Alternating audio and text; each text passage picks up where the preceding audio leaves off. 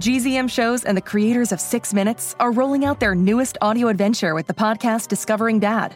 A cautious single dad with a secret past and his rebellious kids embark on a thrilling quest complete with hidden treasure, villains, and a family curse.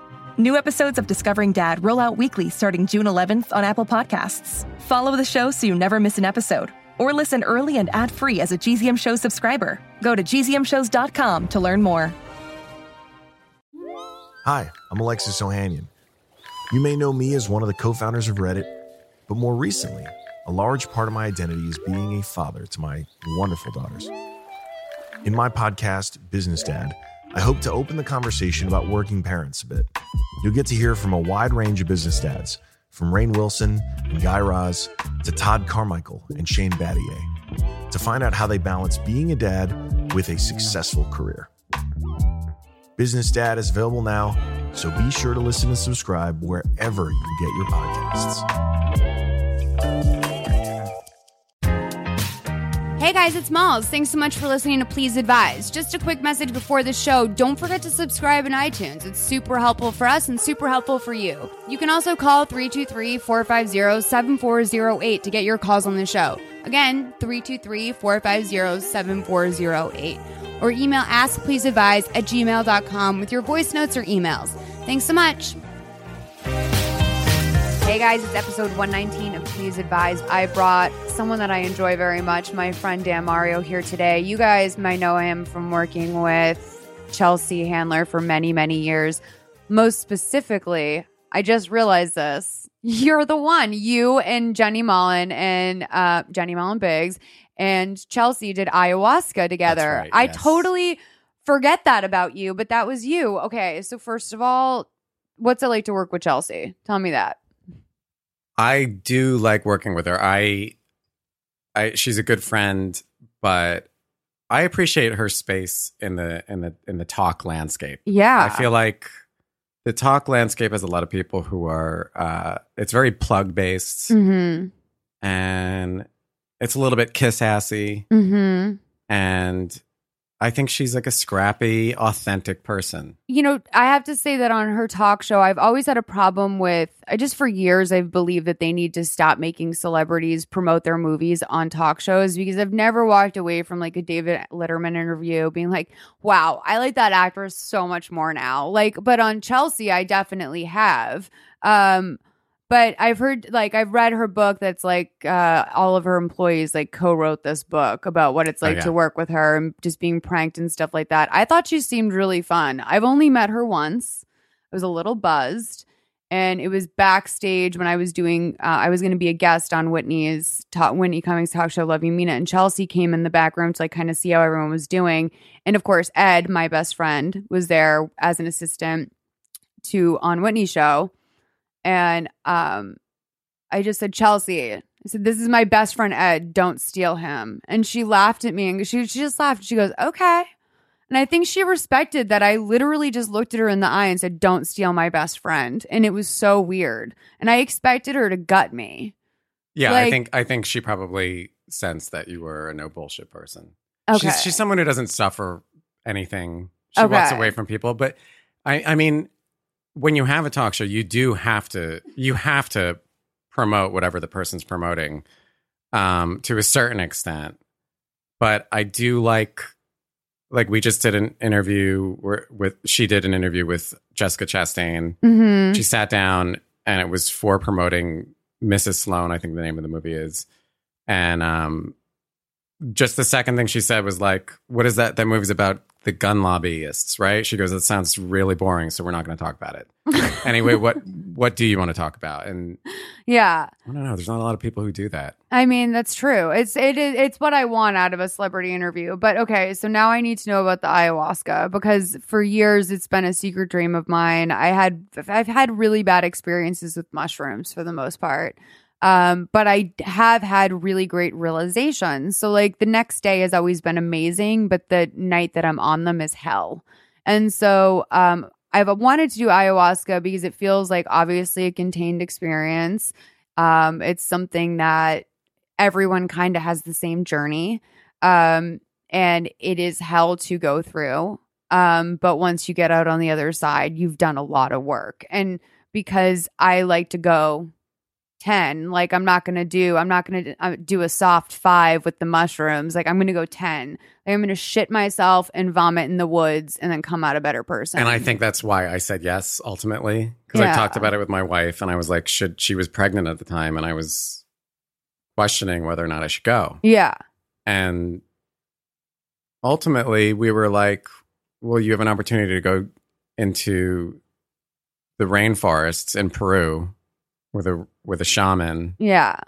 That sounds like a pretty cool opportunity. Like who gets sounds to like do that? a real adventure to me, and that's what it was. It was a real adventure to actually stay in this place. That like if we had to make a phone call, we had to use like a satellite phone. Like we were out there. But night 1 was brutal, right? I only ended up doing night 1. Night 1. She did it 2 nights in a row. But Chelsea seemed to have so much fun on the second night, like, or not so much fun, but like a much more calm experience because she was like kind of strapped in for it. She knew what to expect. Did you regret not doing a second night when you saw that her experience was so much more euphoric and what this drug is supposed to do? I had a pretty amazing trip, actually. This is a cool opportunity to tell people what happened to me because obviously that episode needed to be all about her perspective more than anybody else's. Tell me what happened. I had an amazing experience on it. You definitely get sick. I remember I was really sick to my stomach and I didn't want to be on camera that sick. And I actually didn't throw up or shit myself or anything like that. But I thought I was going to puke. And I didn't want to puke in a bucket. Yeah.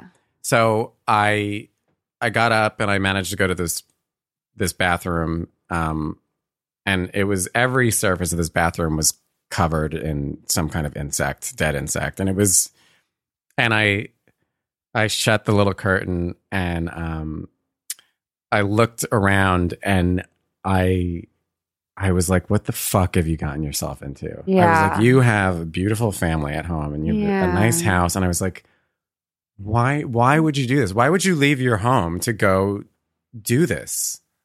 I'm not an actor. I'm not like, right. I'm not promoting myself usually, you know? But it is a once in a lifetime experience. It felt like a cool experience. And by the way, the fact that you're on TV almost like bums me up because you have to think like, I don't want to puke in a bucket on TV, but if there hadn't been cameras there, you'd just be like letting it rip, right?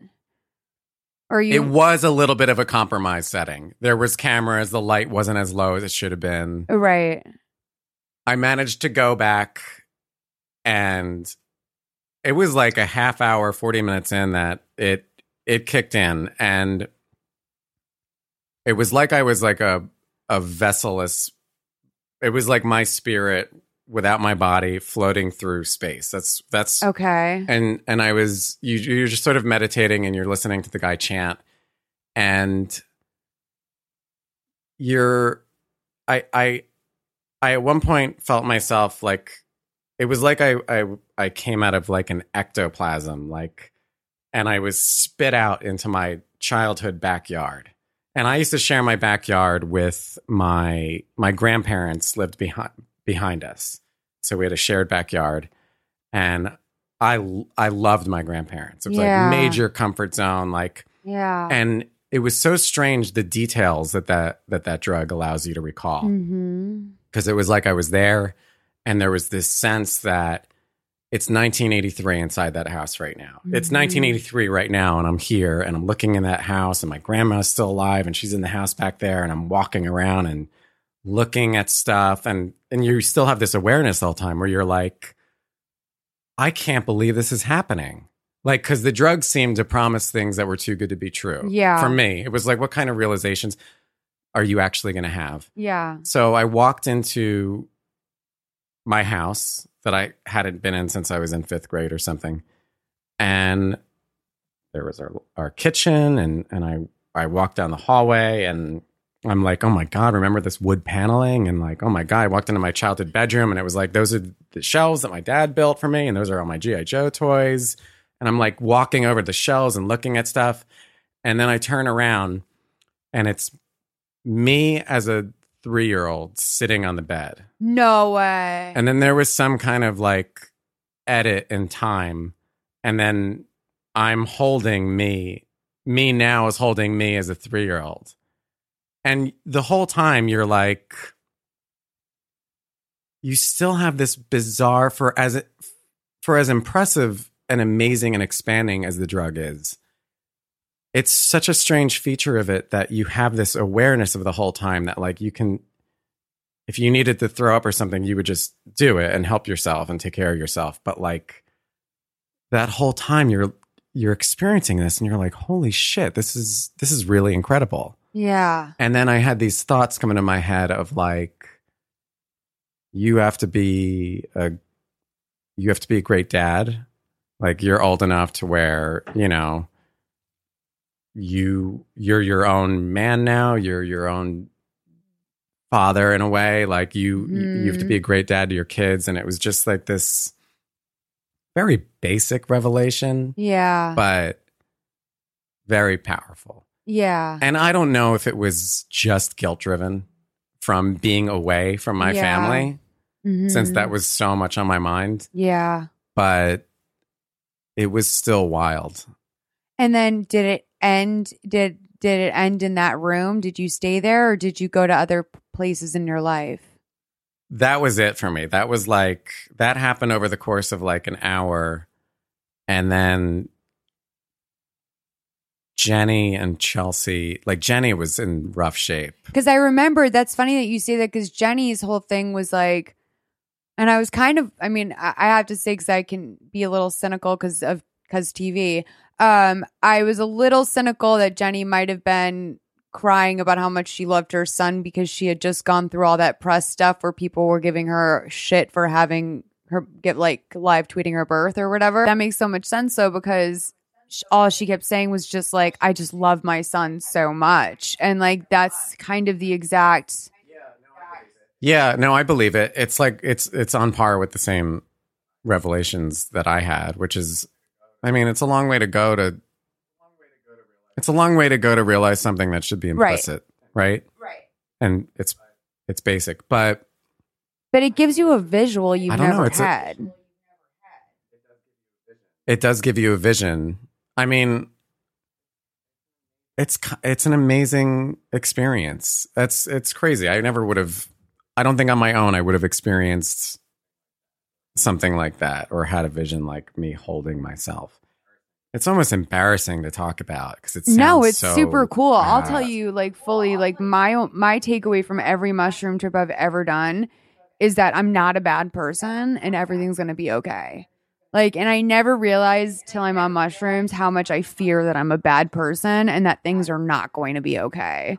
And then like that has always been and I'm thankful for it. And it's been this like, you should know that. Like you should know that it's life. Like it's gonna be, things are gonna progress. Like no, it's really hard to it's easy. Yeah, and it's nice. It's easy to get caught up and you're in the middle of something and I don't know. Yeah, I mean it's the same thing. It's so funny. There's so many people who drink so much, but they judge people who. I hate drugs. that, and I think alcohol is the worst thing. It's poison. Far worse. It's far more insidious than. Absolutely. Weed. I think than most things, to be honest. I mean, I think alcohol is one of the worst things, and it's so weird that it's legal. But anyway, listen, I think we have a bunch of calls for you that we could start taking. Do you want to do this? Okay, calls. Let's do it. Hi, Moles, Christina and guests. I'm Annie. I'm 30, and I live in Los Angeles. And I'm going to try to keep this concise. I tend to ramble, which might lead into the reason of, regarding my question. What do you do if you have very frantic energy? I do yoga, I'm in therapy, but ever since I was little, it's hard for me to connect with people because I've always been told I come off very weird, and I've actually been called by an ex creepy. You usually don't get questions about when a girl's creepy. It's usually, oh, the guy's creepy, but I don't know what it is. I try to just be very, I listen to people. I try to be very calm and, kind of limit my jokes. I'm a writer and creative person. It's hard to explain, but when I meet people, I I usually kind of get thrown off, or I'm told by a friend, like, oh, Annie comes off very strange. Or when I first moved here to Los Angeles, I had a friend who introduced me to another friend, and he said, oh, email me sometime, and said, we can all get together. You don't know anybody. I sent him one email, and he asked my friend, why is that creepy, ugly girl emailing me? And I'm like, what? Once? And ugly, that's really rude. But, and I've asked friends, I've said, why do you think I'm weird? How do I come across to you? And then they're like, well, no, it's just something about you, and you wear hats, and you don't like cheap wine. Like, that doesn't make sense either. So I know I'm rambling, but I would love to know, how do I just embrace it and just be myself, or do I have to read a book? Or do I just say, fuck everything? Yes, I wear hats. And I'm a little odd, but you'll love me anyway once you get to know me. Thanks, Miles. Please advise. What do you think, Dan? I mean, I feel like I'm friends with a lot of black sheep. Totally. I feel like we're in a city of black sheep. Totally. And I get doubting yourself. I get that move that you're talking about where you're so worked up and so self-conscious. And I think you can learn to let go of that. I don't think anybody really cares. Well, I don't think she's a black sheep. I think she's like a neon pink sheep. Like and I keep it very real with these people. They know if they're calling me, I'm going to give them the real honest truth. I'm very, very sensitive to energy, and I feel like someone like Annie would really throw me off. And once I met this like actress or whatever, and like after meeting her, I literally said to my boyfriend, you need to pull the car over, and I threw up because her energy was on a hummingbird's level. And I was so physically drained after talking to her that in being in her presence, that I was just like, I need to like get this out of me. And I feel like if the consensus is that this girl has, and I mean, this, when you're hearing something over and over and over again, it's one thing, that email where that guy called you ugly, he was wrong for that. But like, if you're hearing over and over and over again the word creepy about your personality, that's specific. And I think that you could talk to a cognitive behavioral therapist about kind of some energy management, because it's not about the hats and it's not about the fact that you won't drink cheap wine. However, I did write down like snobby ? On my thing, because maybe this creepy energy is fueled a little bit by, in the past I've met girls who have kind of creeped me out because they are very they were helicopter parented and just like very like that, like are not used to the average things in the world and can't like roll with the punches, and they give off a weird toxic energy. And I'm wondering if that's true of you, and maybe sounds like you're aware of it and you've heard this enough. There's no like cure-all to get rid of it. It's almost like a mood disorder a little bit when you're functioning on a really high energy level like that. It's manic. I sympathize with, I guess I kind of relate though. I get all in my head. You do. I get kind of face locked. I get quiet. So, but Dan, you're not like you're not like that. Like, I don't think if you went into a room of 10 people, like when you leave, like Christina's not going to be like, how about that guy, huh? Well, like there's been people that we've had on where like after the fact, we're both like, I need a shower, dude. Like that was rough. We had a guest leave. We both cried because we needed to release like the energy of that person. Sometimes no one says that about you. So that, like, I think that Annie is, I agree with you. I want to sympathize too and be like, look, there's plenty of people where I feel like misunderstood, or they don't get my personality, or I can be cripplingly shy and it comes off as bitchy. I'm bad at small talk. I know what my problem is. I think these problems are something that she really needs to work on, especially at the age of 30. I wish I knew what she was saying to people. And if she's not saying anything to people and she's getting called creepy over and over again, then that is a valid point. If you're hearing something over and over again, it might be true. And I don't know if she's trying to be funny or not, but she sounded. But when she says she's 30 years old and like, maybe it's just that I wear weird hats, like, girl, like, it has nothing to do with the hats. This is LA. Like, I literally have a bandage taped to my face right now, and I'm about to go to the weed store after this and then like go on a video podcast with my face bandaged with a napkin.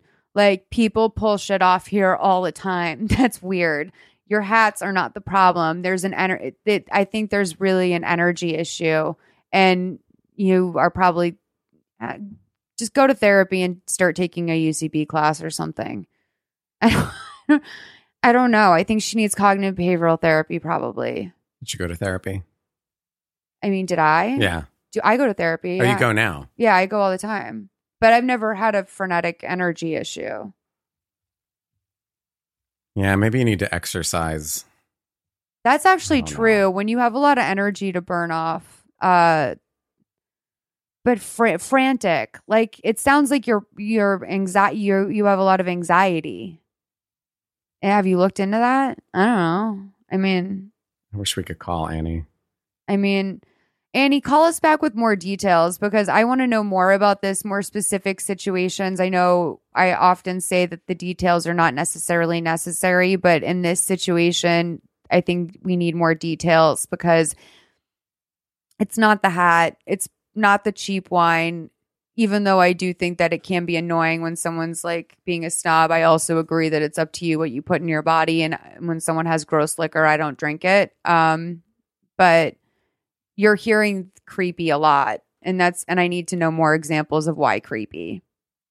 And what were you emailing the person about that? I mean, maybe these just aren't your people. There was this girl back in the day that was like dead set on dating a friend of my boyfriend's. And they were all a bunch of guys like lived in a house. And like she would call me crying and be like, they were just so mean to me. Like they made fun of me. And I'm like, leave. Like, why are you there? Like, why are you hanging out with guys that make you cry? Like, because you think you want to date one of them. Like, he obviously doesn't want to date you. Like, maybe these people, if they're calling you creepy, maybe they're not your people. I don't know. That could be a big part of it. Yeah. If she's trying to hang out with people that are rejecting her, then like, yeah, why hang out with those people? But I don't know. I think you have to chill out. Like, that's what I hear, like so much self-doubt. And you can't operate from that place. Because if it was like she was getting drunk and acting obnoxious, she would have mentioned that. We know by now that people would be like, and yeah, I drank, but like we didn't get that. So I'm really interested to know more, Annie, as soon as possible. Call us right back, 323-450-7408. Let's take our next call. Hi, Mom. Hey, Christina and guest. I just called and I'm in like a weird cough medicine haze, so I think that it made zero sense. So I figured I would just clarify. So basically, I just called because there is this dude. I dated him over the summer, kind of, and I acted real crazy with him. I was like, going through something and acted really, really weird. And so we both kind of pulled away from each other. But the thing is, I live in a very, very tiny vacation town. There's like a population of 250 year round. So literally every time I leave the house, I run into him. And we've kind of started up again. And not really, we've just developed this like weird flirtation. And he does like things for me that are like above and beyond. Like he bought me 4 brand new tires because he decided that mine weren't safe. And like, it's not like I'm like in a place where I can't buy myself new tires. Like I'm establishing myself here and I'm like starting a life. I was totally about to buy new tires and he knew that and he just did it for me anyway. And he gets like really protective and defensive with me. Like when people talk to me at the bar, or if he finds out I went to like a party or something and somebody was hitting on me, he'll like get real weird about it, and he like is really protective of me.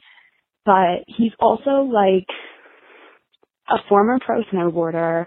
He's really probably the most attractive guy in the town, and every girl wants to hook up with him, and he just basks in it, and he flirts with them all, and in ways where I can't just brush it off and be like, oh, he's just flirty. It seems like he's probably hooking up with them. I'm like, I don't want to get all weird and crazy with him like I did over the summer. I really am trying to keep a realistic perspective with him, but everybody keeps telling me that they think we should be together, that they think he wants to date me, all this weird stuff. And I'm like, just need a realistic perspective, because while I want to believe what people are saying, I think they're just feeding into my delusion, and like they're just kind of saying what they think I want to hear. And like, I just need like a kick in the ass, because if this guy's hooking up with a bunch of other girls, then I don't want to waste my time with him. This is a tiny town. I'm trying to establish my life. I don't want to be the crazy girl that's like obsessed with the one like town flirt. Dude, I'm sorry, I am on cough medicine. I'm a mess, but I just need some realistic outsider perspective, and yeah. Okay, so we both agree that there's kind of a disconnect here, and I think I figured it out. I think that, okay, we thought that we were like, but she never really said she's like super into this guy, right? There's a glaring omission. There's a glaring like, but at no point in time, yeah, I really want him, but I'm too afraid to make the leap. Okay, so when she said she went all crazy on him last summer, what I'm seeing as crazy in this scenario is that's her asking for the define the relationship conversation, because guys make you feel crazy for trying to have that conversation. Like, dude, we were just hooking up, and like now you want me to be your boyfriend? Like, that is what crazy, like I went crazy and I had this whole conversation with him. And what crazy really is like trying to have an adult, mature conversation and establish where the boundaries are in your relationship.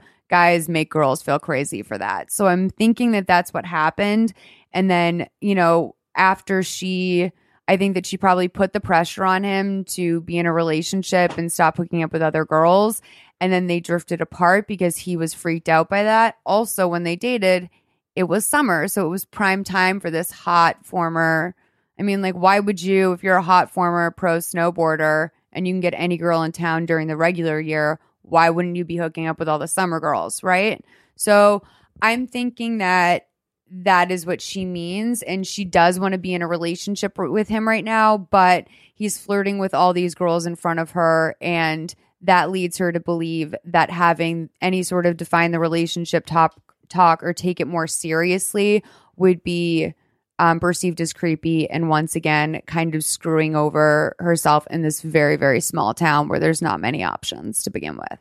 How would you feel if a man bought you tires that you could afford yourself? I mean, how would you receive that emotionally? I would think that he really likes me and cares about my safety. And it's it's a caretaking. It's something you would do for someone you wanted to look after. And I think that there's a lot of romantic stuff going on. And part of me, I think, you know, him, I don't know if he's trying to piss on you, so to speak, and just be like, hey, she's mine, just in case. Because he is flirting with these other girls. And I was like, is the flirting a tactic to try and get her to step up and have that second conversation that's more serious? Or is the flirting, or is this guy just like, you know, there are also guys like that want to make sure that like they have, you know, this girl over here is taking care. I just got her snow tires. I own her a little bit. Like, but I'm not going to commit to her, but she's not going to go fuck some other guy while I'm in the room because I just bought her snow tires. And like, no one's going to be flirting with her. I don't want her, but she certainly will not flirt with anyone else. Like, that is kind of the attitude, I think. I think it might pay off if she backs off a little bit. It seems like she has a little bit of a desperate energy. Mm-hmm. And I think it would serve you well if you had a little bit of a like suck my dick energy. It's hard in your 20s. Like I always say, the thing that came with my 30s is that I'm finally, for the first time in my life, like I can hook up with a guy and have it just be a friends with benefits situation and not guilt myself like crazy for like months. And I think that in your 20s, I think a lot of girls run around with like invisible guns and hold them to men's head and say like, be in a fucking relationship with me. And I think that that is like the curse of being a girl in your 20s is you want to be in a relationship with guys who could not want to less be in a relationship for the most part. Especially like, you know, thinking he's a former pro athlete. Like this guy's feeling himself. Yeah, you gotta, you gotta make yourself desired. But at the same time, I know that feeling of really liking someone and not wanting to date someone else for the sake of it. Maybe you should get into a hobby really hardcore. It sounds like there's not a lot of options. Not for a lot her. of D in town. So like you might as well learn how to knit and like spend your time knitting. And when he asks where you're at, you're like, I'm at home working on something. And he's like, that's cool that she does stuff. She doesn't seem as needy anymore. Mm-hmm. I want her more. But like him cock blocking her at the bar really is like the confusing thing. Yeah, I mean, he's sending mixed signals. I think it's a piss on you type thing where he just wants to make sure that he has you on the back burner in case nothing else works out. Because he knows like, and that's not saying that like you're the last chance. It's just it means that you're probably the best girl that he's dated in a long time. And he knows that about you, but he doesn't want to be in a relationship. He wants to continue to like kind of hook up and hang out with these girls. And if he has 5 girls that he's flirting with at the bar and he happens to be sleeping with all of them at the same time, not on the same night, but like those are all of his you up type people. He probably knows once all those you up type people are gone, you're going to be the one he dates. And it would serve her well to tap the brakes emotionally right now. I guess, but I also wonder, it's like, do you want to be with the guy that's fucking every girl in town? Like, I feel like that guy is like, you can never really trust him because it's like, dude, you're insatiable. Like, how would I ever be enough for you? Like, I wasn't enough for you when I was standing right in front of you being like, I like you, let's date. Like, basically, you fucked your way through town and now you're tired of hooking up with girls off Instagram or whatever, and now you want to date me. Like, that's lame. You know? I don't know, man.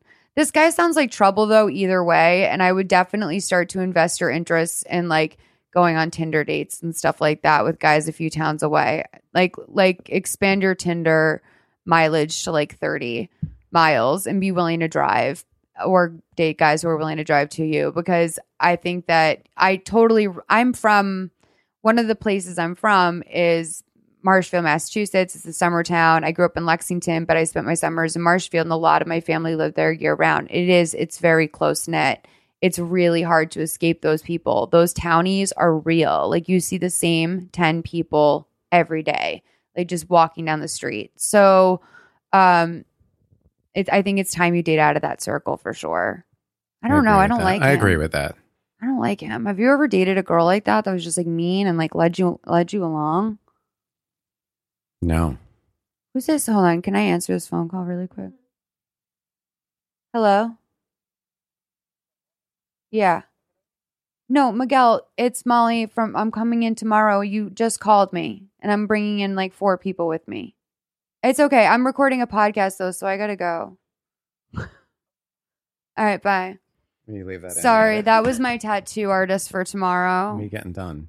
I'm gonna get my grandfather inscribed he dedicated his 3rd book to my grandmother, and it was to Ruth, a sail, not an anchor. And I love a sail, not an anchor, because my grandmother just let my grandfather do whatever he wanted, not like sexually, but like they did not sleep in the same room. My grandfather would be up all night long typing on an old school typewriter. Like he just was like, my grandfather was able to be an eccentric genius because my grandmother was so understanding and loving of that. And so I always love that. A sail, not an anchor. Like that's what you want in life. Like people talk, people always get those anchor tattoos. I'm like, why would you want to be anchored? Like you want someone that's going to push you forward. I just thought that was so beautiful. Yeah. And you know what? There's an irony to that.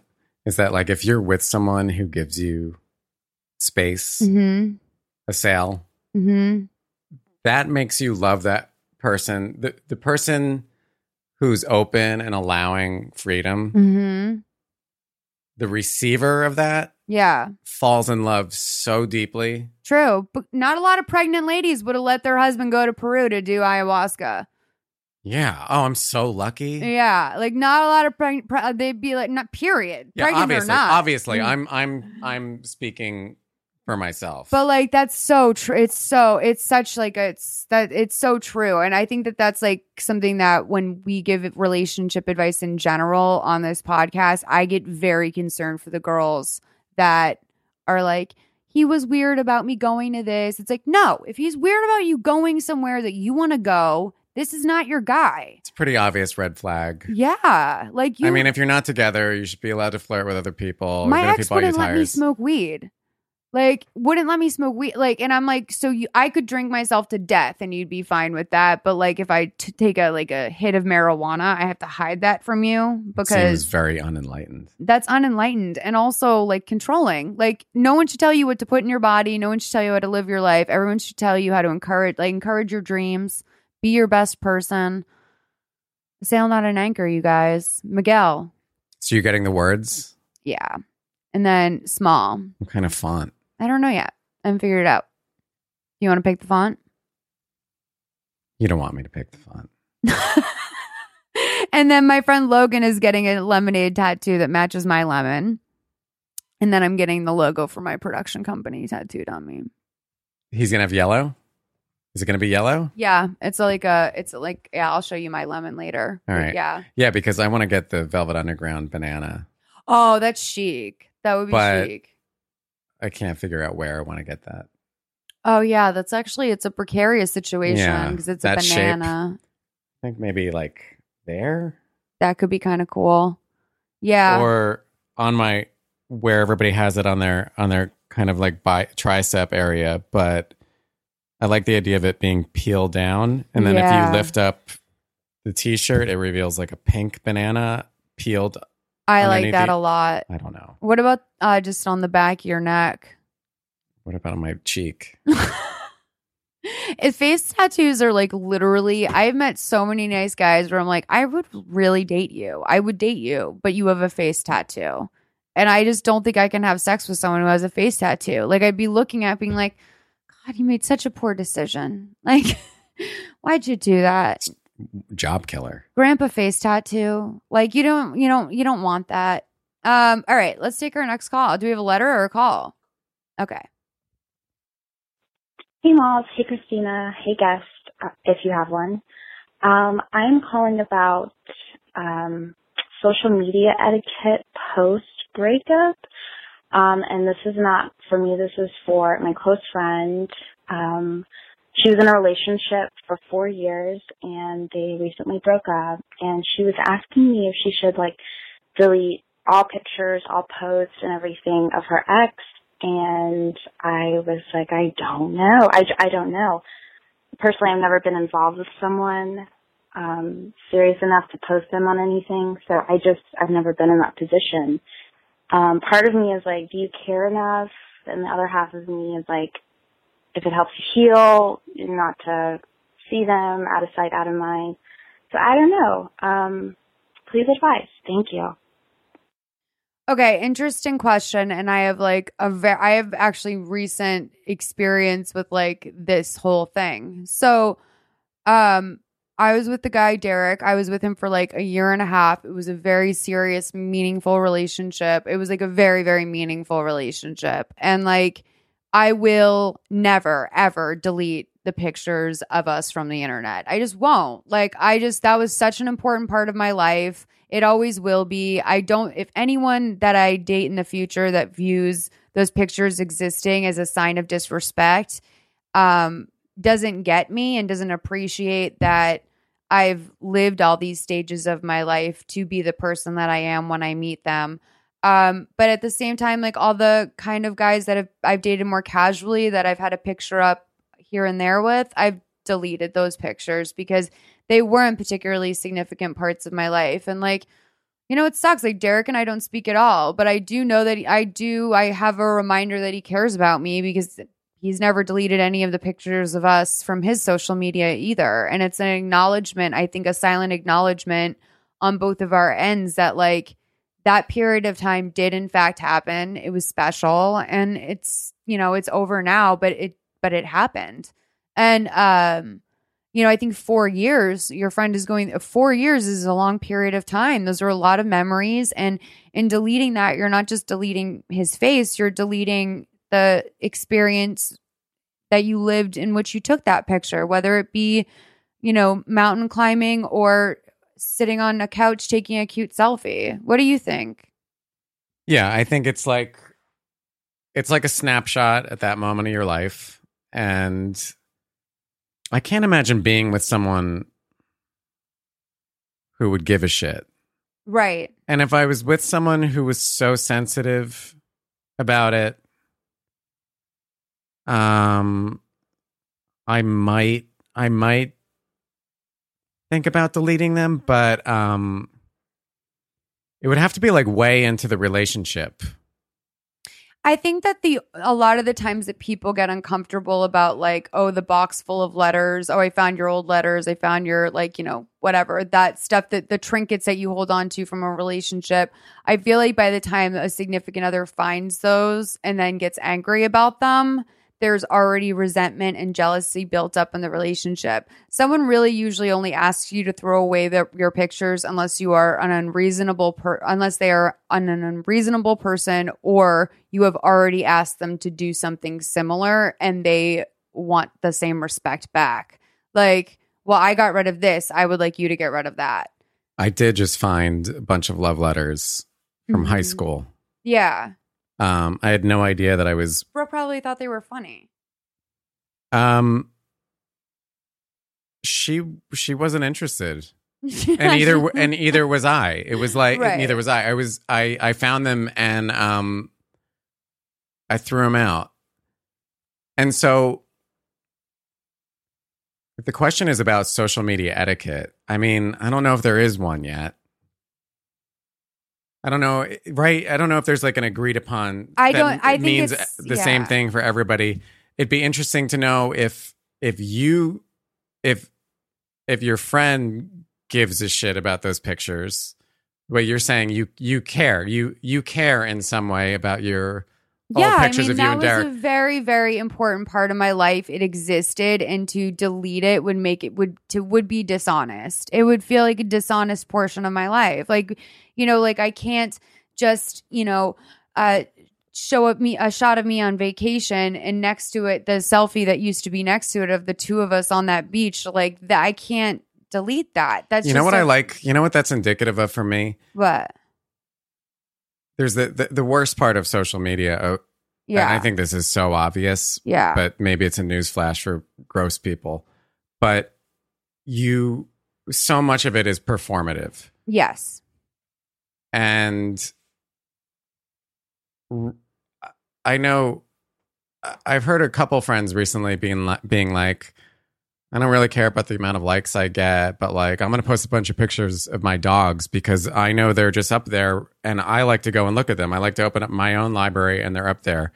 And I'm not comparing Derek to a dog, but you're saying like it's meaningful for you to have that just part of your and I'll also not lie and say that there is a performative element of it as well. Like it's like, you know, that to me, that relationship was in my life, a life that I've lived very much online, historical in my life. It was a very like, you know, it was a long time and we did so many great things together and have so many great memories. And of course, a lot of like complicated and sad ones too, but the good times were great. And I wouldn't go and delete a bunch of blog posts about, you know, a time where I was struggling with money just because I can pay my electric bill this month. Like that's it's I've always, you know, I've always been honest about my life online, and to go back and to take that away it would feel like a lie. Like I feel like that's a lie to delete something that was important to me. that's part of a story. Because that's really what an Instagram is it's watching someone's life develop. And that's what blog is watching someone's life develop over years and over time. And something about Snapchat that's interesting is that you can't really create that ongoing long story. But I mean, I have people who call this podcast who are like, I've been watching your YouTube videos since 2008. Like, that's, you know, to like try and like eternal sunshine, like my audience isn't fair. Like, that's not cool. I feel very shut down that you say that there's a performative aspect to your online life. I don't know why. Didn't you were the one who just started it and said the whole online life is very performative. And like, here's the thing is that I also very early on used my personality to get a foot in the door and like using that online and writing from my own personal voice. Right. And so when I say it's like not deleting those photos is performative, I guess I mainly mean that to delete them would be an incomplete picture of that part of my life. It would be like going back and deleting scenes in a movie because they aren't relevant right now. When in fact, that part of my life is incredibly relevant to who I am today. It might be a semantics thing. Yeah. I just don't find you, I find you less performative and more raw and open, and you're like presenting something as it is authentically rather than putting on a show. Okay. I could be wrong. I don't know. Here's the thing. No, you're right. I'm not. Well, here's the thing is that there are people who are very well, and I don't mean like aesthetically. They're very well groomed. Like their situation is very like they make sure they never say anything negative. Like all of their pictures are visually beautiful. Like that is definitely like a lifestyle that I do not subscribe to. Like I'm like, hey, here's me with a fucking burn on my face. Yeah. Like, you know, here's me like literally crying. Like I don't, you know, it's, but at the same time, I'm not under any, like I also am very aware that it's part of creating a story that people are following. And like, that's, yeah.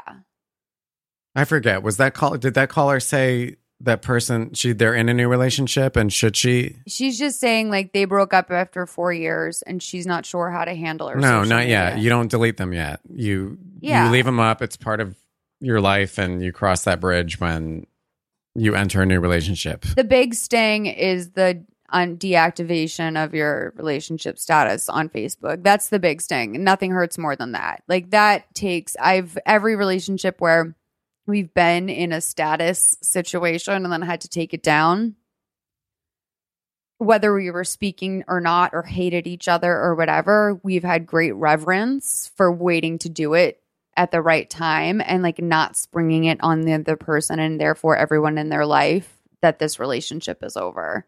Like to the extent I couldn't be brought to do it, that I just had to give my phone to someone else and said, disconnect me from like being his girlfriend on everything. My Facebook status says in a relationship. In a relationship. I've been married for like 7 years. That's a relationship. So. Well, I was wondering because, you know, this is a new problem considering like the technology. And it used to be where it's like if you didn't want to look back at those memories, you put them in a box and like that's your breakup box for that person. And like emotionally... Oh, I got a box. It manifests, this box is a manifestation of your like emotional and putting it away. But since you don't have that, you know, visual to put it away, like I understand why deleting it would be the equivalent of that. Yeah. Yeah, no, it's true. It's true. Well, 4 years is a long time. It's a really long time. And I'm sure that you had a lot of good memories and like just that's why I keep my photos up, is to honor the good memories and not honor like, you know, what was ultimately like, oh my God, devastating. So let's take our next call. Hey, Malls, Christina, and guests. This is Martha. I'm calling to let you know, Molly, that I will be at the Women's March. And I'm very excited, and we had snapped about it a little bit, but I am all set. Me and my best friend are going. We are taking a detour from our vacation to make it out there. And I am really excited, and I hope to see you there. And I hope a ton of us go. So, yeah, have a good one. Bye. Hi, Malls. Hi, Christina. Hi, Please Advise Nation. My name is Lucy. I'm from Baltimore, Maryland. And Malls, I know you are attending the Women's March in about a week now. I will be attending as well with my mom and my sisters.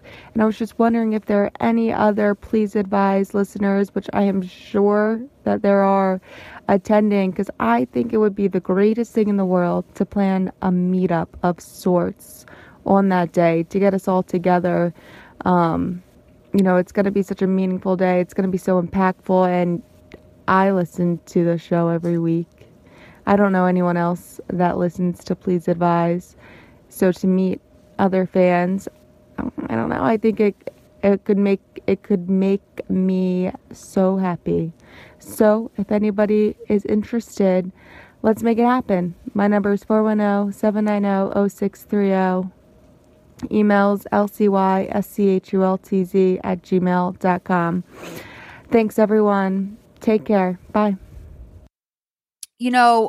Okay, so first of all, yay, I'm so excited that both of you are going. I want to start by saying that I tweeted out, who all is going, because I got some really interesting information that about just safety and how to protect yourself during the march. If you are marching in any city, DC is, of course, going to be like a very hot button city. And again, the reason why I'm going is because I think that this is like one of the most important events that will take place historically in my lifetime. And I feel like I need to be there for that so that, I can tell the kids I'm not having someday about it. But like, I'm not going to lie to you. I'm really scared. Like I do well with crowds. I do well with emergency, but like, and I'm a quick responder, but I've never dealt with tear gas. I've never dealt with riots. I've never dealt with, like doxing. I've never dealt with having my phone cloned. I've never dealt with anything like this. And, I'm hearing, I have some friends who, in my personal opinion, are being kind of flippant about it. And they're being like, no, like, don't worry about it. Like DC police hate Donald Trump. And it's like, no. But people are coming from all over the world for this inauguration. And the Women's March is the day after. And odds are most people have extended their flight and their stay, and they're going to be there as well for whatever reason they want to be. And I spoke to one of my Twitter followers, this guy, Ted Leo, who one of his main jobs is photographing protests in particular. And he said to me, like, most of the information that you got in terms of, having safety goggles in a backpack, having something to cover your face in a backpack, they're important. It's good to have that stuff on hand. It's important to have antacid on hand because if you do get into a tear gas situation, it's important, just in case anyone in any city needs to know this. Water and vinegar do not fight tear gas. The only thing that fights it is antacid. So like literally just pick up a couple bottles of it. I got like 3 on Amazon for $17, I think. There are some questions about whether or not it's lawful to cover your face in DC.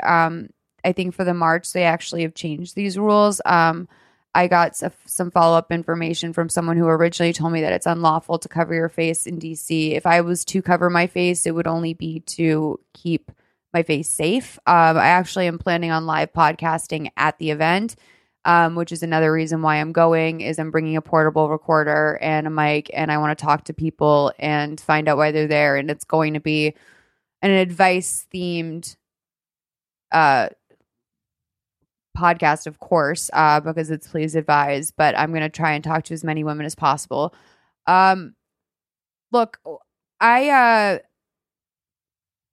can't promise a Please Advise meetup at the march because I don't feel comfortable doing that, but I will try to put together something for that Friday evening, the 20th. I'm nervous about going out the night of the inauguration, but if you guys know of a bar, I think that I'm actually staying in an Airbnb like decently far away enough that I'm not worried for my safety there. So if I can reach out to you, I'll reach out to you, Lucy. Maybe we can find a bar and I'll make a small announcement of a meetup We'll put it like on the Tumblr page or something that's not flashy, and we'll get people's attention on Twitter. Yeah, I have a bunch of friends who are going to this. My old roommate, Sarah Liz, is driving down.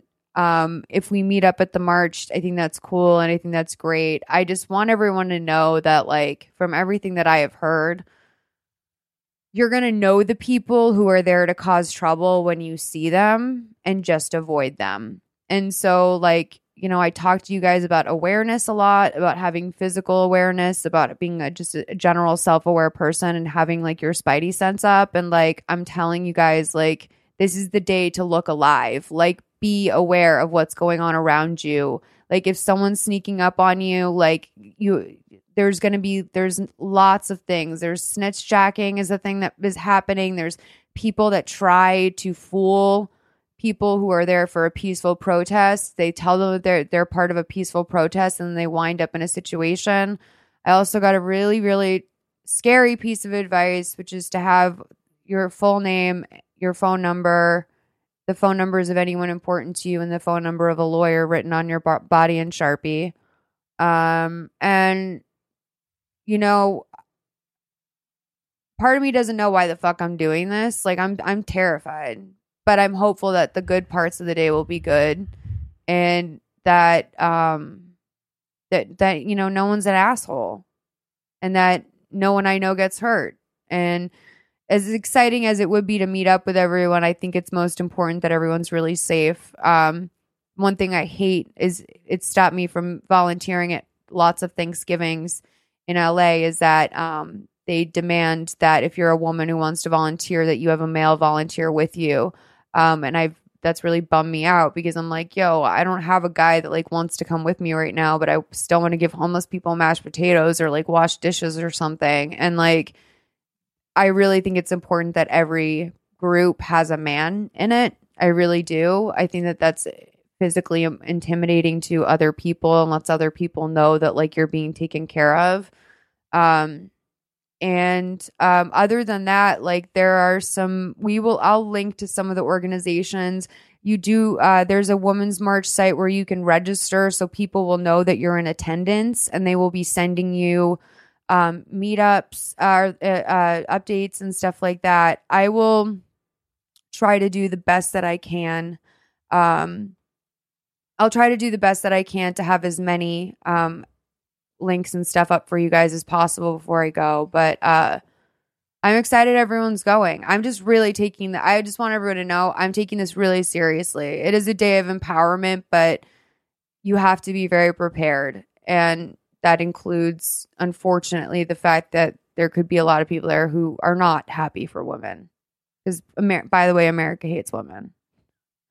I say that all the time, but like, this is the sad thing, is that should be a peaceful march, but America hates women, so it's probably not going to be.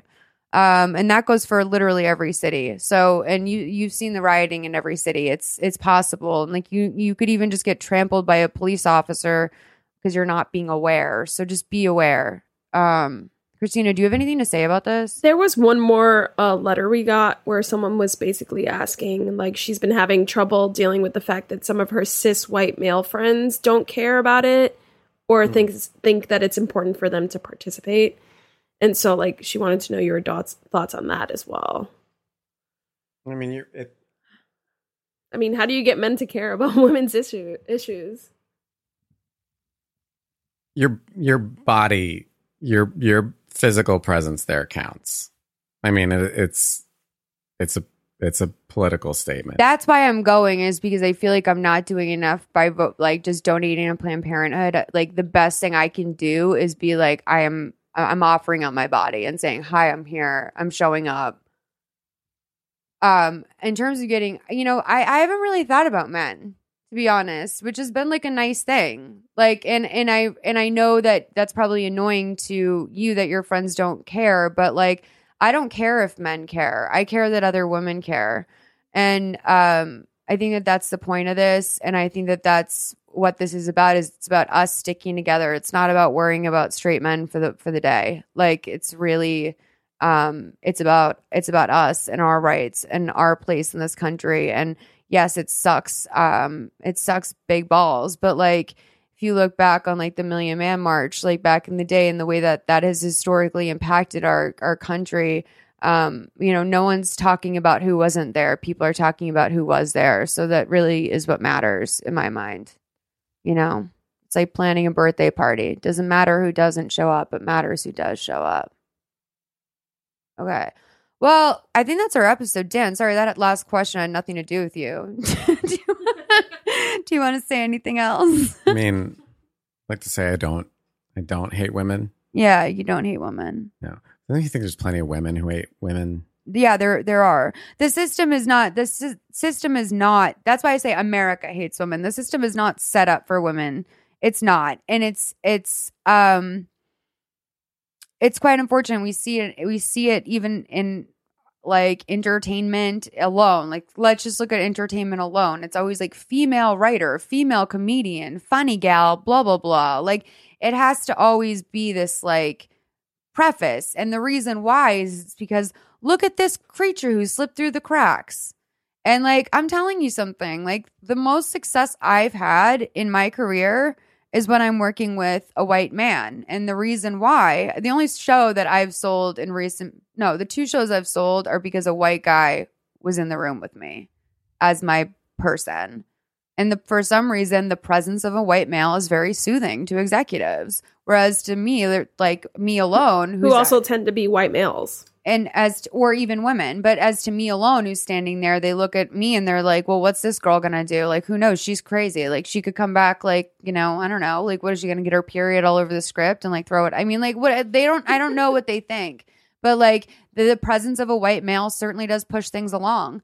So, that's just, that's in the, pay gap, like everything. America has not been set up for in a woman's favor ever.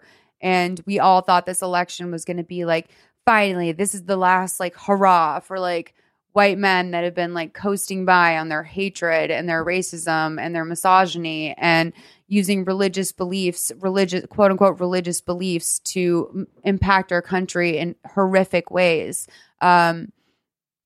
It didn't happen. It's gonna be. We're set up for another 4 years of a guy that perpetuates rape culture, that, spent $25 million getting himself out of a rape lawsuit. Like, our president has been on record discriminating against people for renting. Yeah, our president-elect is a racist and a rapist. So there's that. Well, there's people there's women who, when he said he can grab women by the pussy, that he grabs women by the pussy. That's important. Yeah. It's something he does actively. There were a ton of women who didn't care. They were like, he can grab my pussy. Yeah. Like, or even just like. And then recently we were on a message board looking at, someone was like, look, the Affordable Care Act saved my life. I'd be dead without it. Pre-existing condition, blah, blah, blah. And then there was a bunch of comments that were like, fuck you. You should be dead. I can't believe my taxpayer dollars had to like fucking pay for your life. Yeah. And so that really is like, this is really complicated to talk about, right? Right. All of anything. Yeah. Anything political. But if you really boil it down, there is such a difference. There's such a difference in values, and it's fucking real. It's real. Like someone being like, "You should be dead." Like, I don't know where you go from there. I remember I asked. There's someone in my life that I care. Someone in my family. I was like, you don't care that he said he grabs women by the pussies? And she's like, no, I don't. And it's just despair. It's so devastating and heart sickening. And do you want to know what I think part of that is too? Is that it's a lack of imagination. Like, it's like, I have a theory. Yeah. I have a theory that it has to do with millennia of you're with a man that's hunting and gathering and like maybe brutally raping you at the end of the night, and maybe that's comforting because you're safe and he's providing for you. And that it's so actually deep-seated from an evolutionary perspective because it makes no fucking sense right now. No, and Dan, you remember, like, a lot of our audience probably does not remember. I remember growing up in a conservative family. We have come, it's shocking how far we've come in our dialogues about everything from, I mean, like, when a girl talked about rape back in the day, it was like, well, she asked for it. Well, what was she wearing? Like, now we live, I mean, people still do stuff like that, but we live in a world where a majority of the people in my life anyway know that that's wrong. It's crazy how far we've come in 20 years. Like, but 20 years is nothing. I mean, it's nothing. But like, it's like, I can't even believe that in my lifetime, there would be headlines that were like, Chelsea Clinton is ugly. Like, I remember they called like her an ugly child. And like, I remember reading that and being like, how are you going to call a little girl ugly in the news? Like, how people being like Monica Lewinsky, like talking about her body, like talking about this, like the fact that that's how that was handled. Like, I mean, my whole thing after the OJ trial was like, there is no one in this country, after the OJ series was like, there's no one in our country owes a bigger apology than Marcia Clark. Like, literally, we owe her an apology. And every woman like her that was disrespected in her job because she was a chick and the way that she looked and she was doing her best and trying her hardest to keep up in terms of just like this crazy, insane case with all this money and power behind it and trying to, you know, get her hair done so that people won't make fun of her, and it just backfires and they make even more fun of her. It's just like it just makes me feel sick to know that, like, at least now there's sites like Jezebel or whatever that always have that counterpoint. There's always that counterpoint floating around online now. There used to not be that counterpoint. It would only be if you had like an extremely woke family member or like someone who was exposed to stuff in the, you know, like, do you remember growing up in the 90s like that? Like, just some of the, how much it's changed? Well, yeah. I mean, I was just even thinking when I was in high school, I was kind of like an anomaly because I was not tolerating a lot of behavior of the men or the boys in my life at the time, where they would just talk about girls a certain way. And I was just like so disgusted. And they're like, oh, you're a like when feminist was still kind of a dirty word. In high school, it wasn't cool to like assert your feminazi. Like, it was like, no, it actually was like, it was like, you hate men, you're a like, witch. No, yeah. Literally, there was a group of girls that were called witches at our school, and not because they practiced Wiccan, because they were early feminists. They were punk rock girls. Like, they were very, very cool. And like, Amanda Palmer went to my fucking high school. Like, we had cool chicks in our town, and like, they were called weird. They were outcasts, you know, and like, they grow on to be these like icons. And like, those are, I don't know, man. It just bums me out. It just bums me out. And I'm excited that this march is happening. I'm so sad that there is such a, I'm so sad that there's such also a cloud over the whole thing too, because I think that a lot of us optimists walk around thinking that it's going to be a joyful day. And I can't even just tell you how my heart hit my asshole and then the floor when I read that list of precautionary things before the march. Like, I live my life trying to be as positive as possible. I wouldn't have bought the ticket if I knew it was going to be so violent. Now I'm glad I did, potentially violent. But I thought I was going to be like with my sisters, like marching in the street. Like, I was going to bring wags. Like, I thought it was going to be like a nice, fun day. But it's not. There's a good chance it's going to be. Yeah. And you have to be aware and prepared. Yeah. It's not like a town parade, you know? It is, but it's not. All right. Anyway, you guys, that was episode 119 of Please Advise. You guys, thank you so much for listening. Dan, where can people find you on social media and other things about you?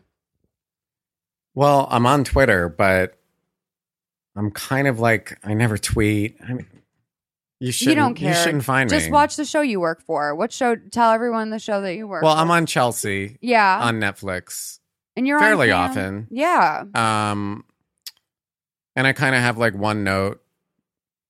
I'm like a one-dimensional performer.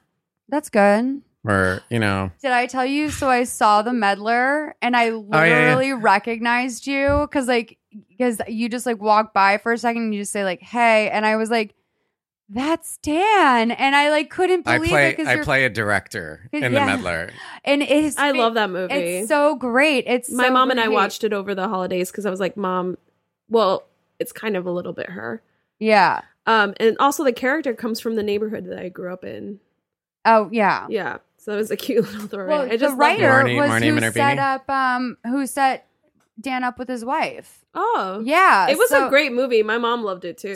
Many gifts from Lorene. Yeah. So many gifts. The Meddler is a great movie. It's highly honestly recommended. I think it was my favorite movie of the year. Vanity Fair called it the #1 movie of the year. I was going to say Richard really Lawson said it was like the best movie of 2016. It definitely was, and so did I. So many people I know thought that. Lindsay Weber too. A lot of people, not just people who made the list, but a lot of people who I respect said that was one of the best movies of the year. Go watch it and watch it with your mom for fuck's sake. Like it's very therapeutic. We had fun watching it together. It was great. That scene where Rose Byrne's character is just like, every day, like I go and my phone rings and like I think it's gonna be something, like I think it's gonna be a job, I think it's gonna be a guy, and it's like some like telemarketer or something like that. And that scene like really broke my heart because like that is the thing that I wish I could say to my mom, where I'm like, you don't understand like the tension I live in every day, where it's like every time I open my email box, I feel like my life could change. Like you don't, it's like fucking, and it turns you into a monster a little bit. And like, I just related to that character so much, and it made me want to be nicer to my mom. And it also made me wish my mom was richer. And it was a really great movie. Really great. And you just stole the show. So that's a lie. I knew it was you right away. I was so proud of myself. Do you know I could pass you on the street? You don't have an eagle eye?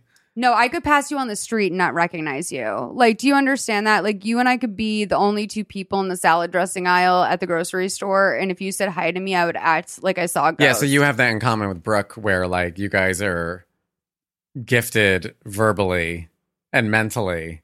And then, like... visually just... like, we're driving down the highway, and I'm like, oh, that was Hillary Duff driving the opposite way. And she'll be like, what? Yeah, no. Oh, Ed will be like, let's say there was someone not in my house 2 miles down at the end of the driveway. You're like, oh, I saw that guy on Tinder. And I'd be like, how do you know this man's face? Like, how do you know you saw his face on Tinder once? Like, how do you know this man's face? Ed can spot anyone. It's crazy. How many times has Ed done the show? Ed has done this show probably like 5. But you know, Ed can be very conservative on this show. He can be very buck wild, but he can also be. You'd be surprised at how you'd be surprised. Ed? Well, he's trying to, now that he's in a more serious job, he's trying to be more a little careful about what he says. Ed is always careful about what he says. Like he whispers the name of everyone. Like, have you noticed that? Like when we go out, have you noticed that Ed like literally whispers the name of anyone even remotely famous? Like if he was talking to you, like he'd be like, yeah. And you'd be like, what? And like, and it's like, just say Chelsea. Like he knows that that's his boss's name. Like just say it out loud. He's the biggest whisperer. So sometimes he comes on the show and he can be very reserved. But once someone called in saying that they didn't use condoms, and Ed went off. What did he say? He was a slut from the 90s or something? Yeah, he was really. Yeah, that's not cool. What is he, a chaser?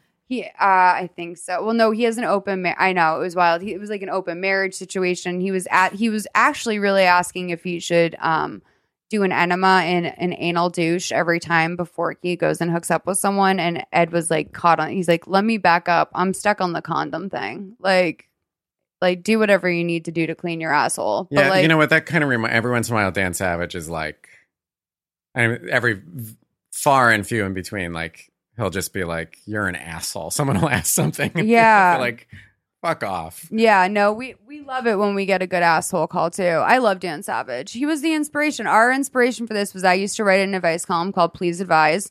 Christina produced a radio story, little fake This American Life moment about her parents, how they met, and I always loved it. We were wanting to make changes in our lives. And I said, we both love Dan Savage. We both love this medium. Why don't we do a podcast together? And we said this at the farm, at the Grove. And things have never been the same since. Dan, thank you so much for being here. Thanks for having me. I hope I didn't disappoint. No, not at all. I would love to have you back. I absolutely would love to have you back if you would join us. I will. You know what I would love to have you do too? I really want Brooke to do this too. I let her skip this season because I know she's so busy, but I really want you to do my Lifetime original movie podcast where you watch a Lifetime original movie and you come over and you like recap it with me. I have a great guest for you. Who? Sarah Colonna. Oh my God, I would love her. You know her? I don't know her, but several people have told me like she loves Lifetime Sarah movies. lives for Lifetime movies. She's really funny. And that makes me sad for Sarah because I also live for Lifetime movies, but I literally am the only person who has a Lifetime original movie podcast. Like everything has 5 podcasts. Email introduce you. Yeah, let's do that. I would love that. She's great. And Lifetime's actually Lifetime Movie Club is actually sponsoring next season. So fuck yeah. Okay, you guys, thank you so much for listening. Talk to you soon.